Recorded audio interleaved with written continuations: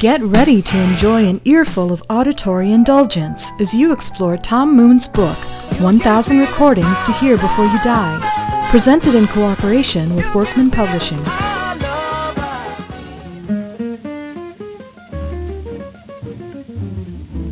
What's up, everybody? Welcome to the 1000 Recordings podcast, episode number 58.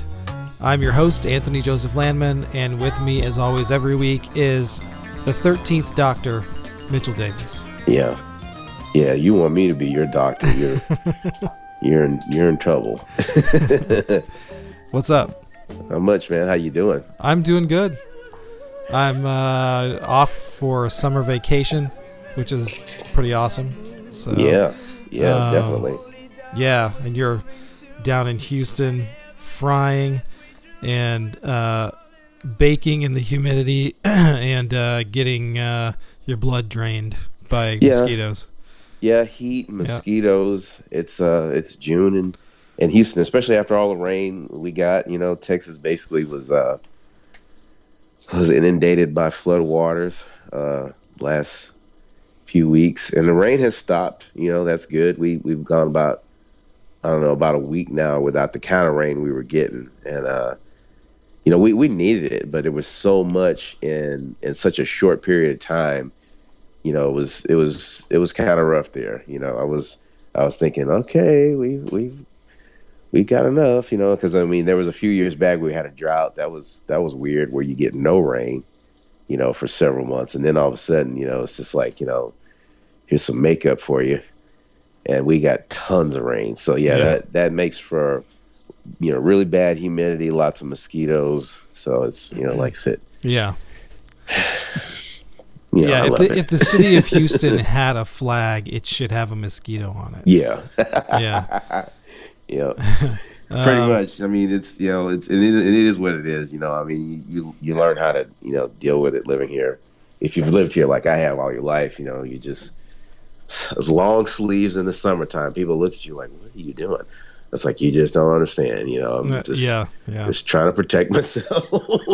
You either have to do that or just cover yourself with chemical bug repellent all the time. Yeah, pretty much. And it's both for me. I mean, you know, I'll even cover my head sometimes, you know, or like I said, people think you've lost your mind, you know, but I'm just like, you know, it's just, I'm just trying to keep myself from being, you know, mosquitoed to death, you know, and covering up from the heat too. I mean, it's just that kind of atmosphere. I mean, when you work outside, and I'm grateful for working outside. You know, working in an office would probably drive me crazy, but you know, it has its downside, and that's part of it. So, man, you know, you were mentioning earlier before the show how you bought those 2 bug zappers.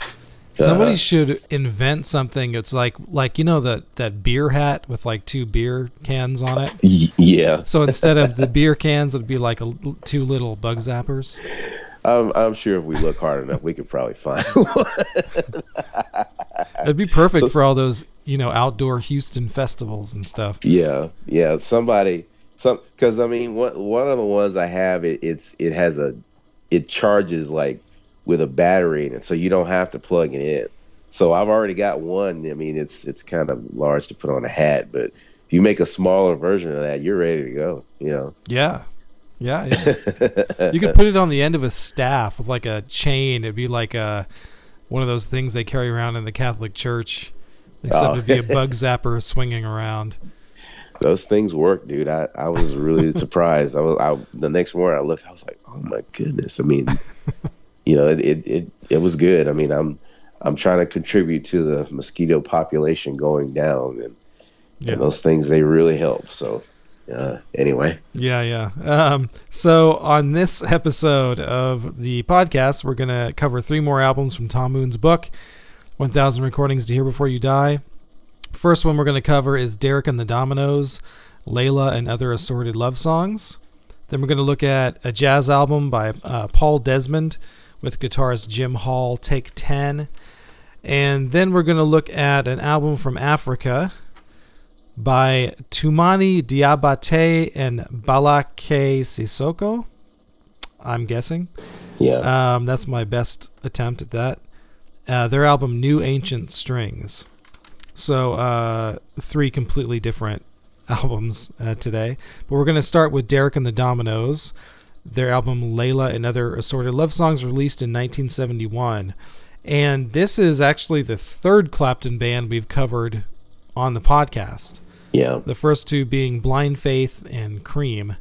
So we've already kind of talked about Clapton sort of a lot, but there's still a lot to talk about with this record, and everything that he was going through, and the things that inspired these songs. And there's a lot to talk about here. Yeah, I mean, the fact that he was just one of those guys that kind of went from band to band, and was just, you could tell he was looking for something, to kind of hang on to, and a stable sort of band to kind of, this is a good vehicle.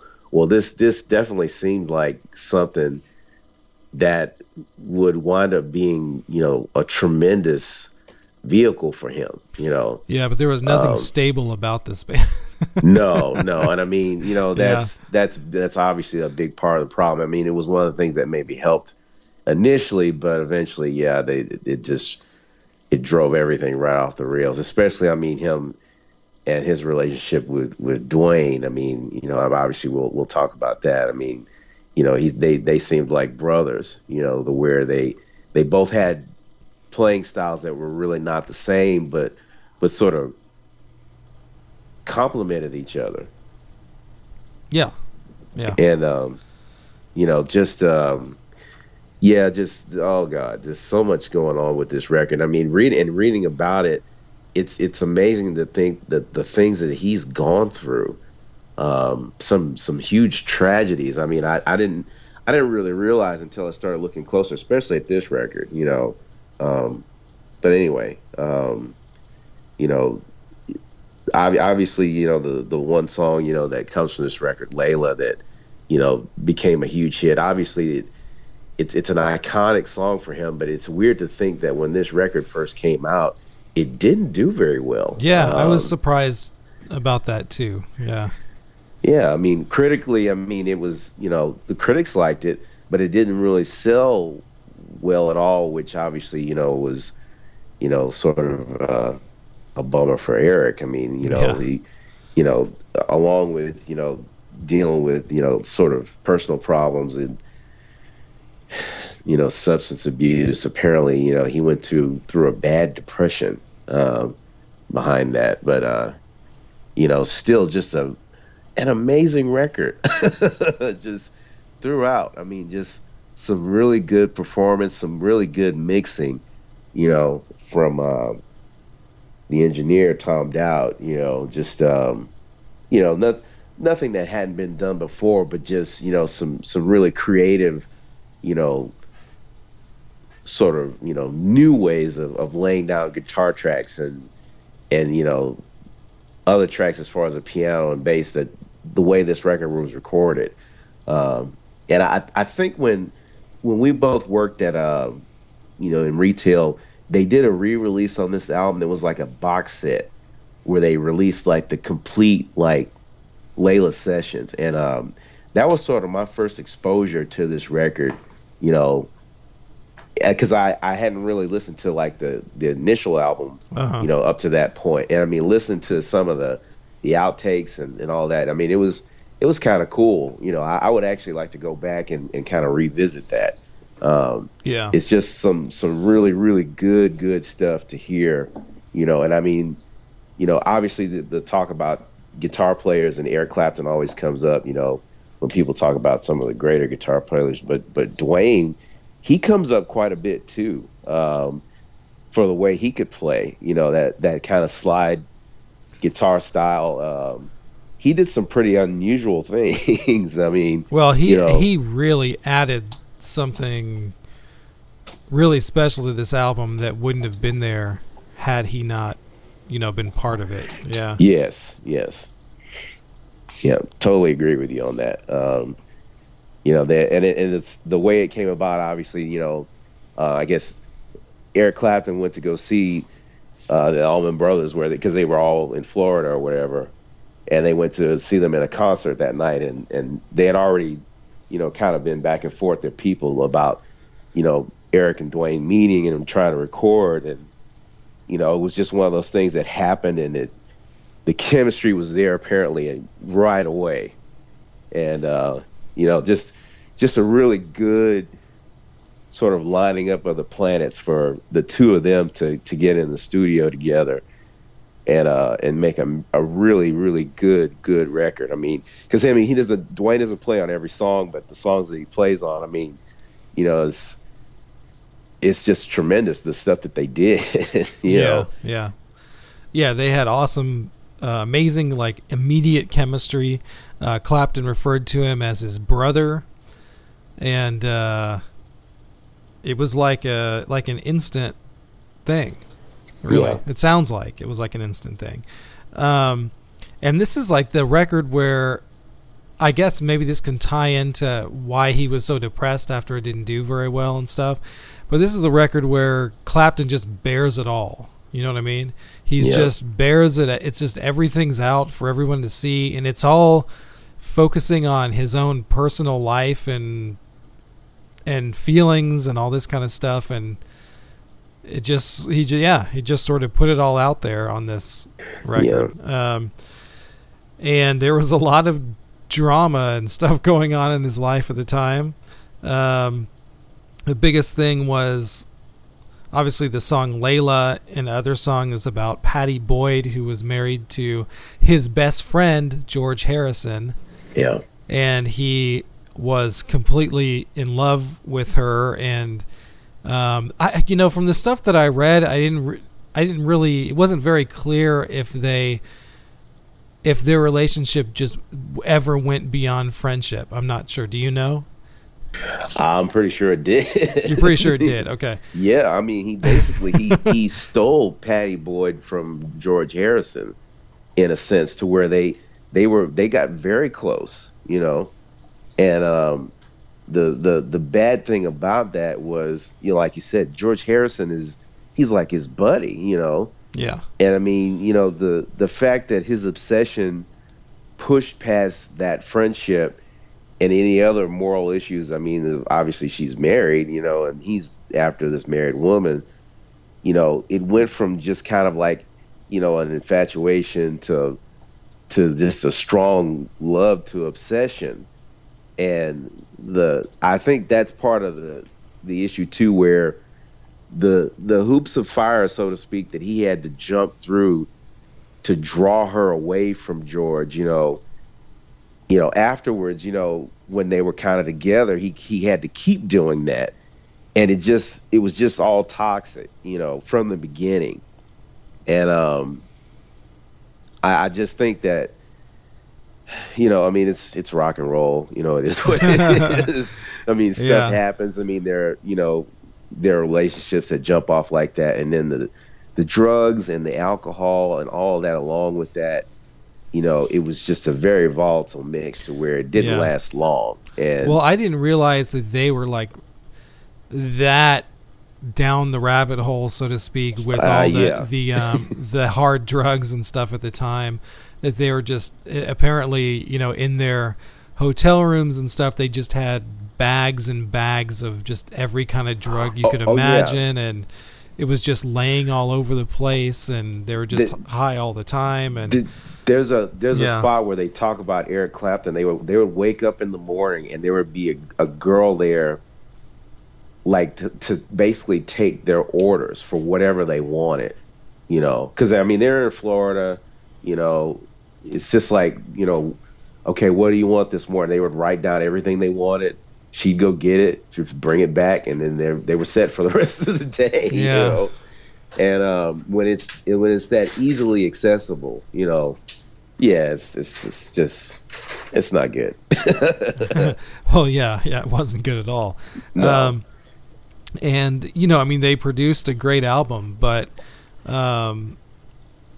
ultimately they just dissolved. They just basically kind of disintegrated as a band.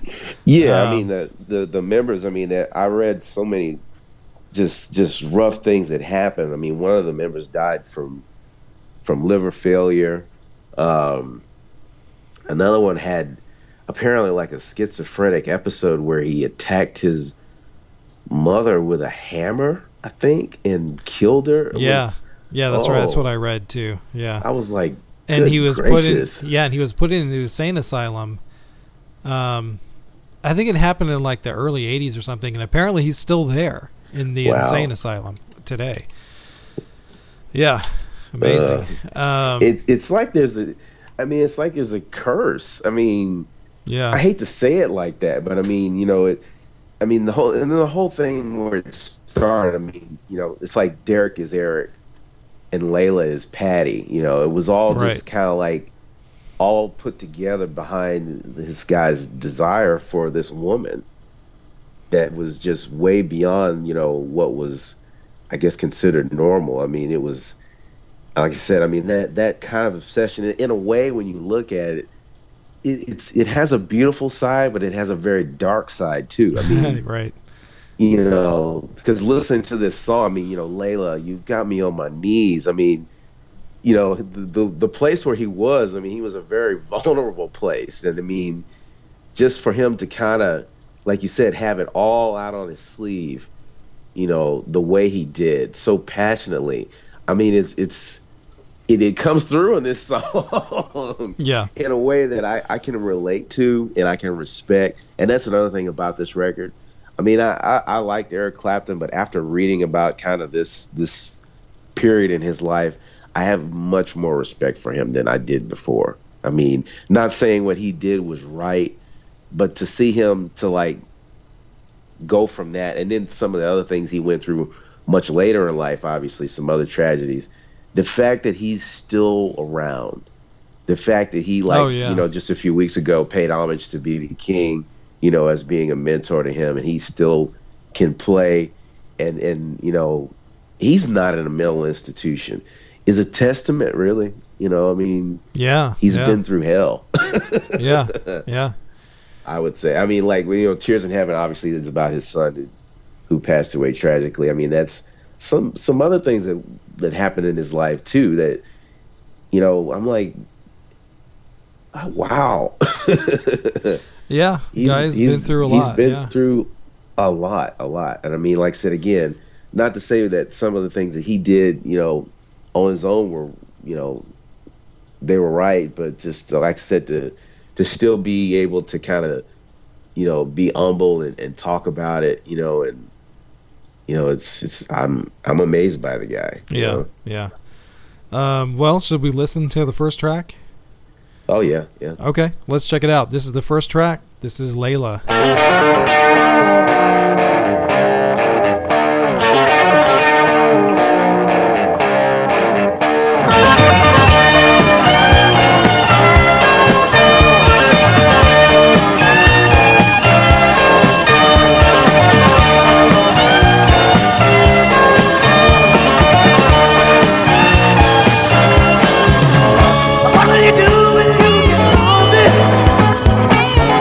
Nobody's waiting by your side.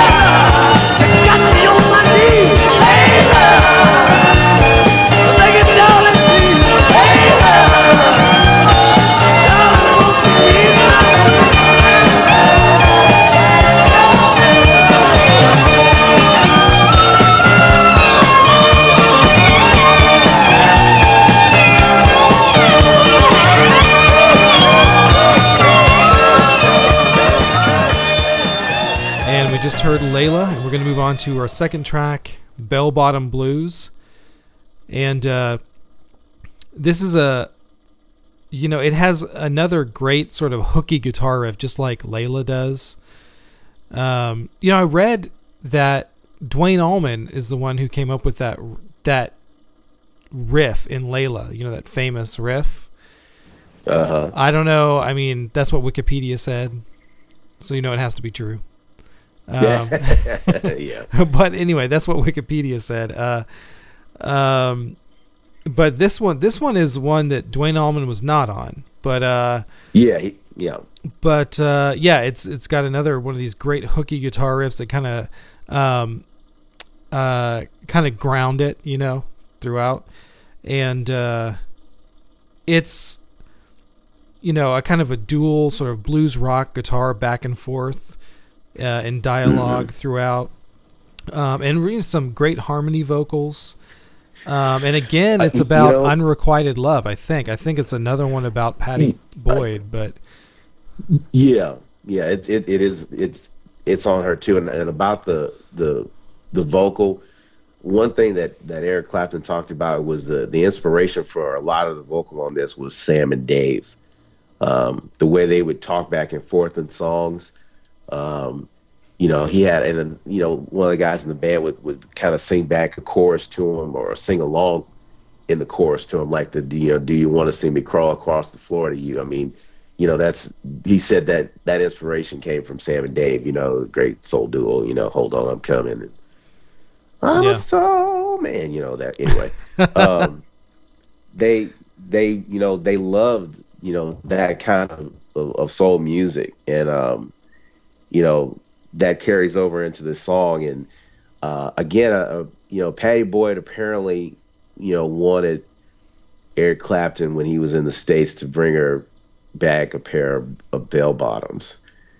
And apparently that's where some of the inspiration came in this song, where they're trying to carry on this sort of affair, and he knows, this is jacked up, but he cannot stop himself, and she's not helping, obviously. So it's both parties are, they're wrong in it, but they're in so deep. Yeah. And I think too that, like I said, the things that he had to do to try to lure her away from George, it got to be like this act that it was just really hard to keep up, and he knows probably it's not going to end well, but he's still just trying to hang in there and just take it for what it is. And I think that comes through in this song too. It's all wrong, but it's all right. The way that you treat me, honey. I mean, it's a hard song, but it's beautiful because so many people have been through really toxic, bad relationships that they knew were wrong from the start, but they kept them going because of the way they felt, because of that person, whoever it was, Right. And I know this happened a long time ago, but I feel for both of them, because they're longing for something that really is wrong and can't be right ever. Yeah. And I love like you said, the guitar parts, because you hear two, and I think Eric is playing both of them, and the way they play off of each other. I mean, it's very clever, and it's very, sonically, aesthetically pleasing. Right. Yeah, I loved that dialogue back and forth between the two guitars. Yeah. Yeah. Just very cool kind of harmonic exchange, and it's rocking, but it's kind of bluesy. I love this song as much as I love Layla. Maybe more at times. It's like a song when you when you're broken heart and you want to get smashed drunk is really brilliant to listen to. I mean, it's like one of those songs, you know. Yeah. Because it's just like he's pouring his heart out, you know. Exactly. Yep. And yeah. You know, again, like I said, I know this happened a long time ago, and it's just amazing, you know, to look back and see how he put himself out there. You know, he was really in love with this woman. You know, in a bad way where it's so bad, you know. And I'm sure, you know, he went through probably years of regret and depression, and, you know, more alcoholism and more drugs, and then getting off and then coming back, and, you know, man. Yeah, I know. And I mean, I know it's kind of like, you know, poor little rock star, but still, he's a human being. You know, everybody, you know, I can't believe I'm getting rest. Everybody kind of hurts, you know, the same way. Not like, you know, like that song, but you know, because I'm anyway. That's a whole nother show. You know, he even with the status and the money and the fact that, you know, he could move on from her and find, you know, 100 different women that would, you know, ease his pain. It's still in his head. He loved that one woman, you know, and wrote probably so many songs, you know, are attributed to her, you know, but, you know, he's stealing a Beatles woman, you know, which I'm sure was like, once people kind of realize it, you know, it's like a no-no, you know, are you crazy? Yeah. But okay, well, let's check it out. Let's hear this. This is Bell Bottom Blues by Derek and the Dominos.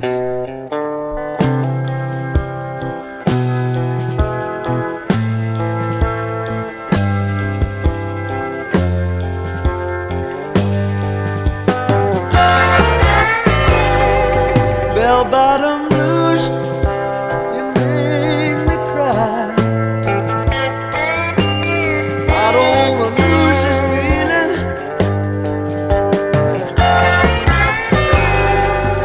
If I could choose a place to die, it would be in your arms.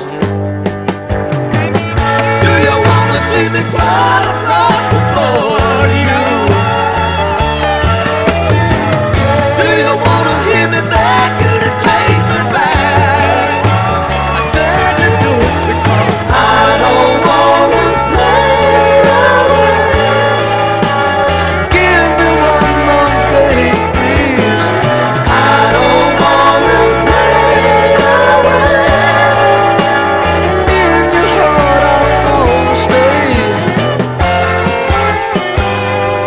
It's all wrong, but it's alright. The way that you treat me, baby. Once I was strong, but I love that. You won't fight a better loser. Do you wanna see me cry across the floor?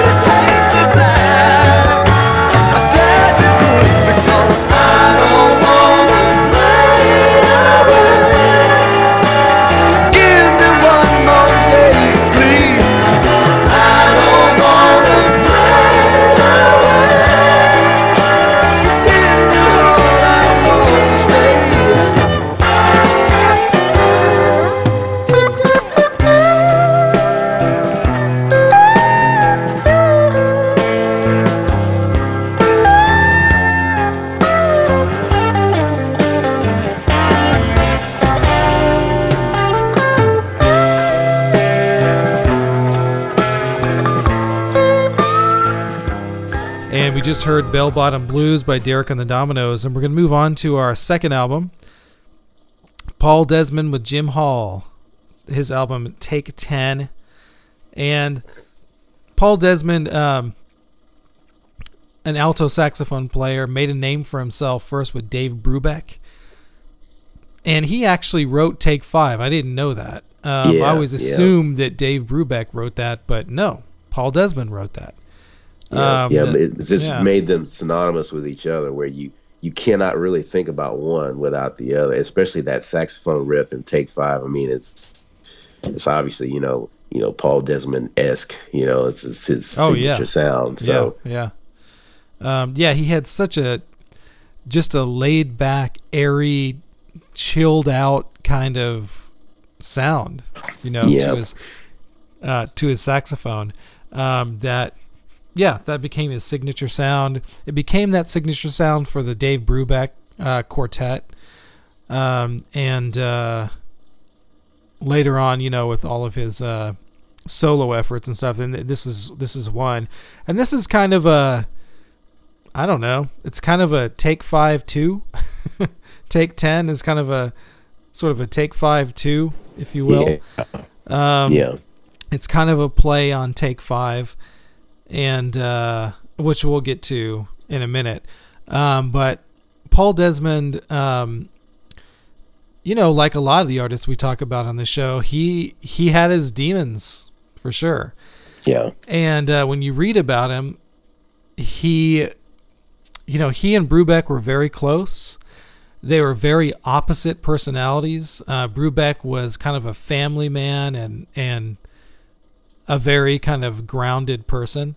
And Desmond was kind of a free spirit, I guess. Yeah. And never settled down, always with different women, and had, again, kind of substance abuse problems, a lot of alcohol, chain smoked, which ultimately ended up killing him. Yeah, that's the thing I was going to say. The cigarettes. He apparently he smoked constantly, and that's one of the things that did him in. Was cigarette smoking, ironically. Yep. Back in the 50s and stuff, that, even like Nat King Cole and stuff, we talked about same thing,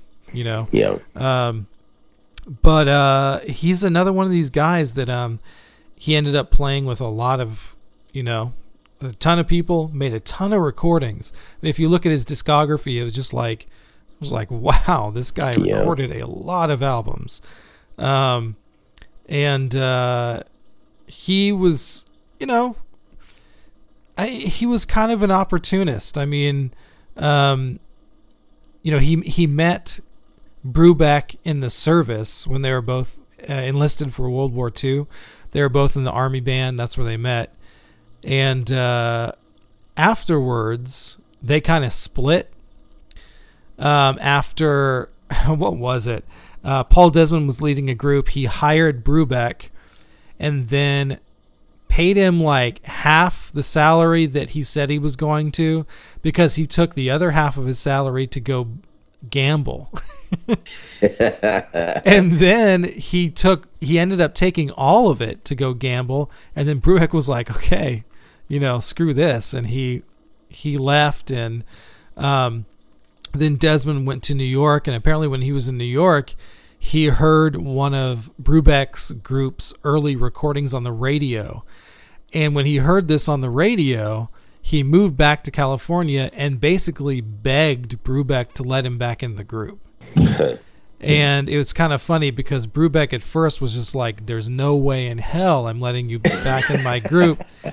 And then after begging and begging and begging, he finally agreed to let him back in the group on the condition that Desmond would babysit his kids. Wow. Yeah, that was the thing that got him back in the group. He's like, okay, I'll babysit your kids. So then they, of course, made, Take 5 and all these other famous recordings. But this album also features Jim Hall, which Jim Hall's considered one of the great jazz guitarists. He had a very long, illustrious career. He doesn't quite have the name recognition as some other, famous jazz guitarists, but he is like super famous and well known, especially in the jazz community. He's just revered in that community. Any thoughts you had on this album? No, you pretty much summed it up, and especially I would kind of like to touch on, like you said, Jim Hall is on quite a few really famous recordings between the two, but like you said, people don't know him as much. I didn't really know of him as much, but I knew his sound, and he's one of those guys I definitely would like to kind of get into more, as far as so-called really famous jazz sidemen. That are on just all these really legendary, iconic jazz recordings, right. That inspired so many people. So yep, yeah. The first track we're gonna listen to, Take 10. Like I said before, it's kind of like a Take 5 Part 2. It's it's in 5, and it's got kind of the same structure, similar harmonies, and sort of similar melody. But it's a little more chilled. I don't know, a little more laid back feeling. Yeah, a lot more. I would say a lot more. I mean, a lot. You're right. A lot more. He's just one of those guys that just defined sort of cool jazz. If that label could get thrown out there, or even West Coast. That was another one that got thrown in. It was West Coast jazz. West Coast. That's true. I mean, there was. Kind of interestingly, similarly to the hip hop scene, there was kind of an East Coast scene and a West Coast scene. Yeah. And this, they were one of the big West Coast, and it's kind of interesting that the West Coast jazz was more laid back than the East Coast counterpoint, kind of the same as the hip hop scene. Yeah. Which is interesting. Isn't that funny? Yeah. Yeah. I guess that's something that's just kind of carried over with the scene of the areas where New York is always kind of tougher. If you can make it there, you can make it anywhere. And California is just like, what, dude, I am just gonna sit here and I'm just gonna chill. Okay, we're not gonna get excited. The weather is perfect. Exactly. Yeah. What's the matter? What are you? Relax, dude. Okay. Exactly. Yeah, I think you said it. One thing, I heard immediately, because this is the first track on the album, it's the first track I hear, is how well Paul Desmond's tone and style fits with Jim Hall's tone and style. Yeah. I mean, they're both very mellow, and laid back, and they both complement each other like, just like an easy chair, Yeah. But you're right. That's really important when it comes to dealing with Paul's legacy, is tone and style. I mean, that's not something that everybody can pull off the way he did, to where it's almost flawless. I mean, it's not elevator music, but it's so easy. It's so light at times, and so very harmonic and cool. That for me, it's irresistible at times. I mean, almost anything he played on, he carried that same tone with him wherever he went. I mean, and in jazz too, I have a great appreciation for people who could focus on that. Like Ella Fitzgerald, she has like this perfect pitch in her voice when you hear her sing, and her mind for tone and style carried over a lot like his did, where it can be so easy to listen to them, and I mean, and it just pairs out everything, in the song, as far as like the components in it. And I just love the way he could just make a song his, and as far as his thumbprint, where that tone was in everything. It was so mellow and so very smooth, and such sweet harmonies. Stan Getz, he could do that too, but I think Paul had it better in a lot of ways than Stan Getz did. And I have a lot of respect for his style. And like I said, whenever I hear him, you almost know it immediately, when you hear him playing, distinguished from pretty much anybody else. Yeah. So Yeah. Well, let's check it out. This first track from Paul Desmond and Jim Hall. This is Take 10.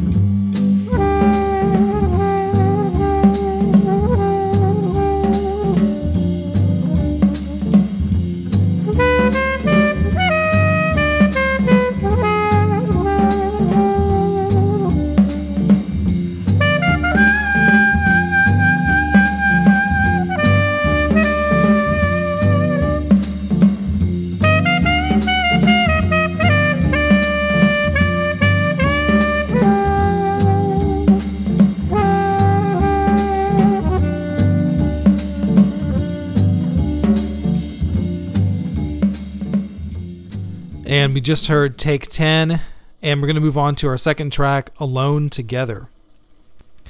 And, this track, again, features his sort of, his tone, but I don't know, it's even kind of, on this track, I think, lighter and more ethereal than normal. yeah. And it's interesting to, hear his tone as compared to some of his contemporaries, like Coltrane or Cannonball Adderley or something. I mean, it's totally different. Yeah. Totally different. Almost like, like a different instrument almost. And this one features a solo by Jim Hall, which I think is awesome because in this this quartet that they have going, there's no piano, right? So the only harmony instrument is the guitar. So during the solo, Jim Hall's solo, I love this bare texture because there is no chord instrument anymore, right? Yeah. So it's just the bass and drums and Jim Hall. And his solo it's so great how he solos because he mixes the sort of lyrical, melodic stuff with sort of kind of outlining the harmonies still, so you can still be kind of grounded in the harmonic progressions. And he does that all. He does it all. Yeah. What do you think of this tune? Well, I think the title hints at what they were kind of pushing towards. I mean, to set the atmosphere. Supposedly for two people who were by themselves and trying to maybe, get in the mood or we're already in the mood and they're just trying to enhance the mood. I think that song does this for whoever or whomever very well. Just, in a kind of not too pretentious sense, I guess, but, like you said, there's no piano and it's just kind of like, the components that are in it just kind of playing together and not not doing too much, but still, like you said, lighter than the other song we heard. And I think setting the atmosphere for two people alone very well. That's what I get from this song. And and a lot of his songs obviously could have been like that, but I think that like I said, the title kind of hits at at what maybe he was pushing at in making this song, or his mindset in making this song, maybe. So yeah, cool. Well, let's check this out. This Cool. second track from Paul Desmond. This is Alone Together.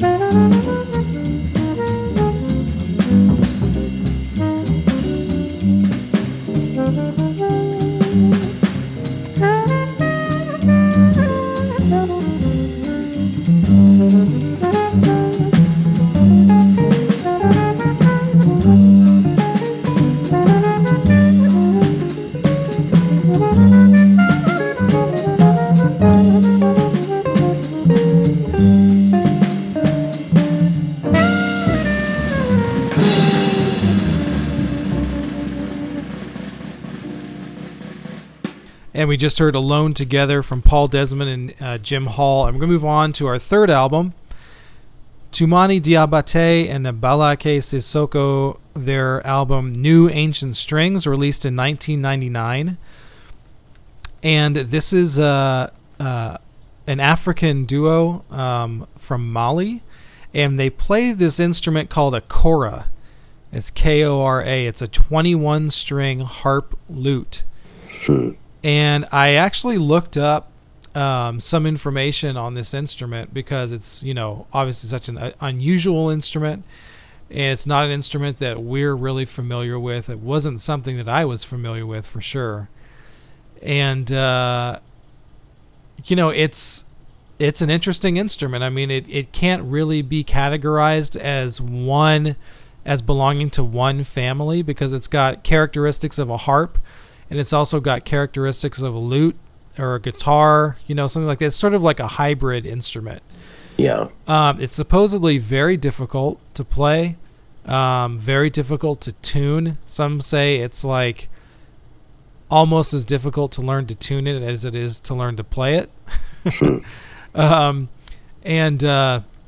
It's interesting that this instrument has such a history. I think it started maybe in like the 16th century, they say, and it's made from a big gourd, like called a calabash. It's a big gourd that's cut in half, and they take cow skin and stretch the cow skin over it, and then they have a long piece of hardwood as the neck, is how it's sort of made. And this is an instrument of like. Their word is jali, like J-A-L-I, and we would sort of say like a bard or some kind of oral historian. So that's kind of the tradition, and it was sort of passed down through generations. So there were jali families, and these families would just they would pass this tradition down from one generation to the next. Yeah, both guys apparently, I guess their parents, they came from a long family of musicians and all. Just like you said, passed along the tradition. Right. Right. Well, their fathers were players, and they released an album in the 60s called Ancient Strings. And now their sons released an album, released their album of duets in this tradition called New Ancient Strings in 1999, which is what this is. Yeah. So, yeah. Yeah. Very good record. This is a record I'm not sure if I'd ever heard it or was familiar with. I don't think so. But as I listened to the tracks like that you kind of brought up and selected that we were going to talk about, well, I was like, man, I need to listen to this whole thing. I immediately wanted to listen to the rest of it. And it's really good. Very good. The way it sounds and the atmosphere it puts out, I immediately was, kind of drawn towards that. And it's so far, going through this book, it's definitely one of the better discoveries of a record that I'd never really heard before. That I wouldn't mind owning. It was really, really good, just to hear the sound of this instrument and the way they play together. It kind of reminds me of some music I've heard, so sort of Japanese inspired in music, even though they're in Africa. Just the way the sound of the string is. Yeah, it does sound kind of similar to the Japanese lute. It's called a koto. Yeah. I can hear that. Yeah. And that's what I kept going back to, thinking, man, they're not in Japan, but when I hear this, that's kind of what I think. And obviously, the traditions, maybe, there was a cross somewhere, or just the fact that they're, the instruments themselves have, sort of ties, the way they're put together, or the way that just the sound comes off, Yeah.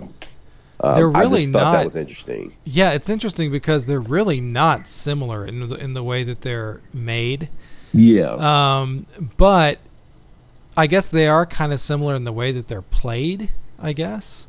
Yeah. I can totally hear that koto connection. One of the coolest things about just listening to this album is just what you said, how they play off each other, how the two instruments just play off each other and create that back and forth, again, that back and forth dialogue, just like we heard in the kind of what we heard between Clapton and Allman. And the first track we're going to listen to is called B Lambam.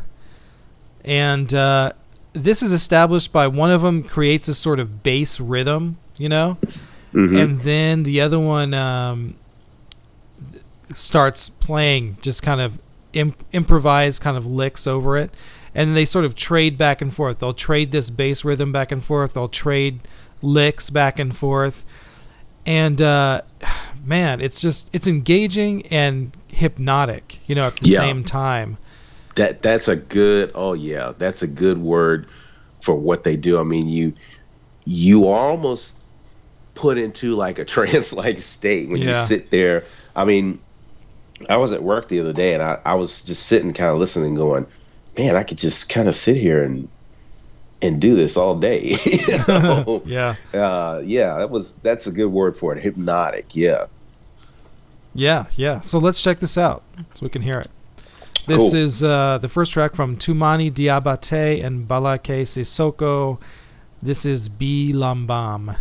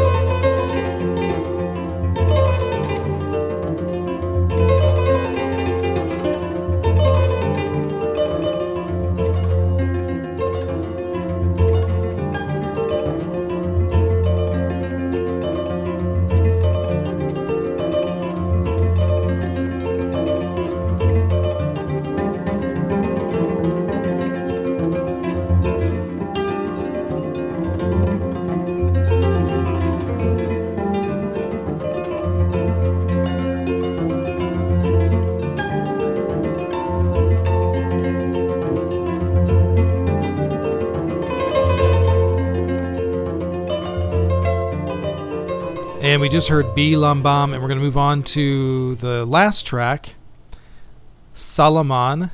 And this is like a slower, more contemplative track, less frenetic, almost meditative kind of track. It's got some really unusual harmonic progressions. I mean, some of the opening harmonies, sort of harmonic progressions, almost reminded me of kind of like a Bach like sound,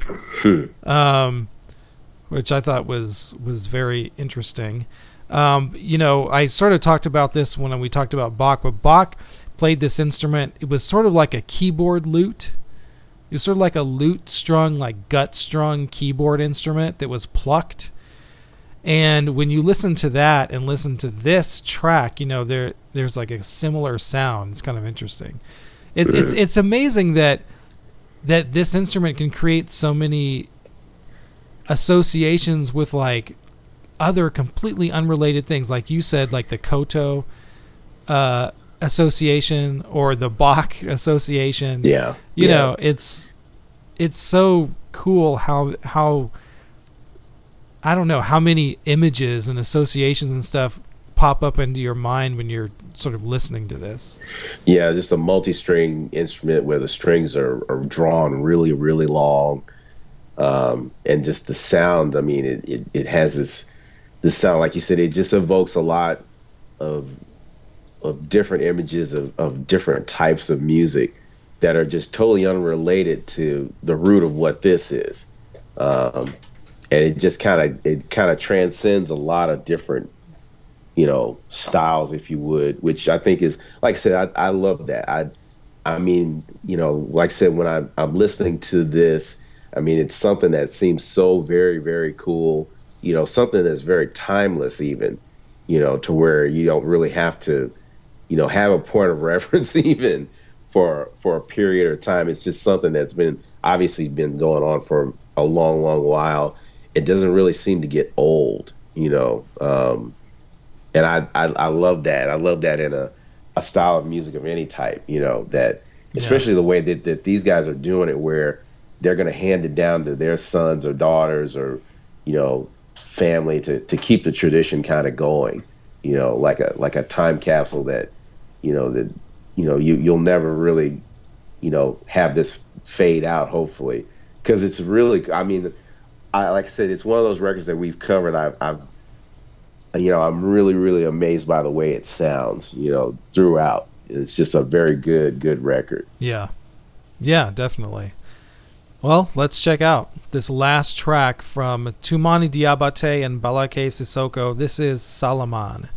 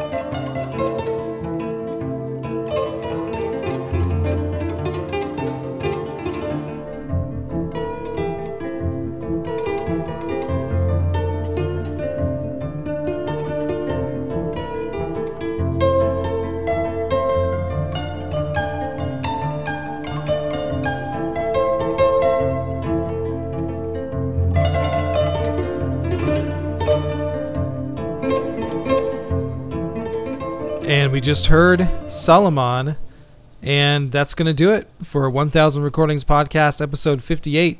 If you would like to send us an email, please send one to 1000recordingspodcast@gmail.com. You can join us on Twitter at 1000RP. You can join us on Facebook on our page there, and you can go on iTunes and leave us a review and a rating, and if you do, we will read it on the air, and that will help us in having listeners be able to find us and stuff like that. You can also support the show by going to patreon.com, Patreon. That's patreon.com/1000RP, and becoming a patron of the show, and that'll help us in our expenses buying music and other expenses that we have to do. So yeah, patreon.com/1000RP. And let's see, next time, Neil Diamond, Hot August Night. It looks like a live album from Neil Diamond. That could be fun. Neil Diamond, kind of iconic figure in music. Lots of really good songs there. Manu Dibango. Sounds good to me. Yeah, he has a song, Soul Makossa, that is like just this iconic sort of dance song that went from being like African influenced dance song to like this massive disco hit here in this country. It inspired quite a few people, to make songs similar.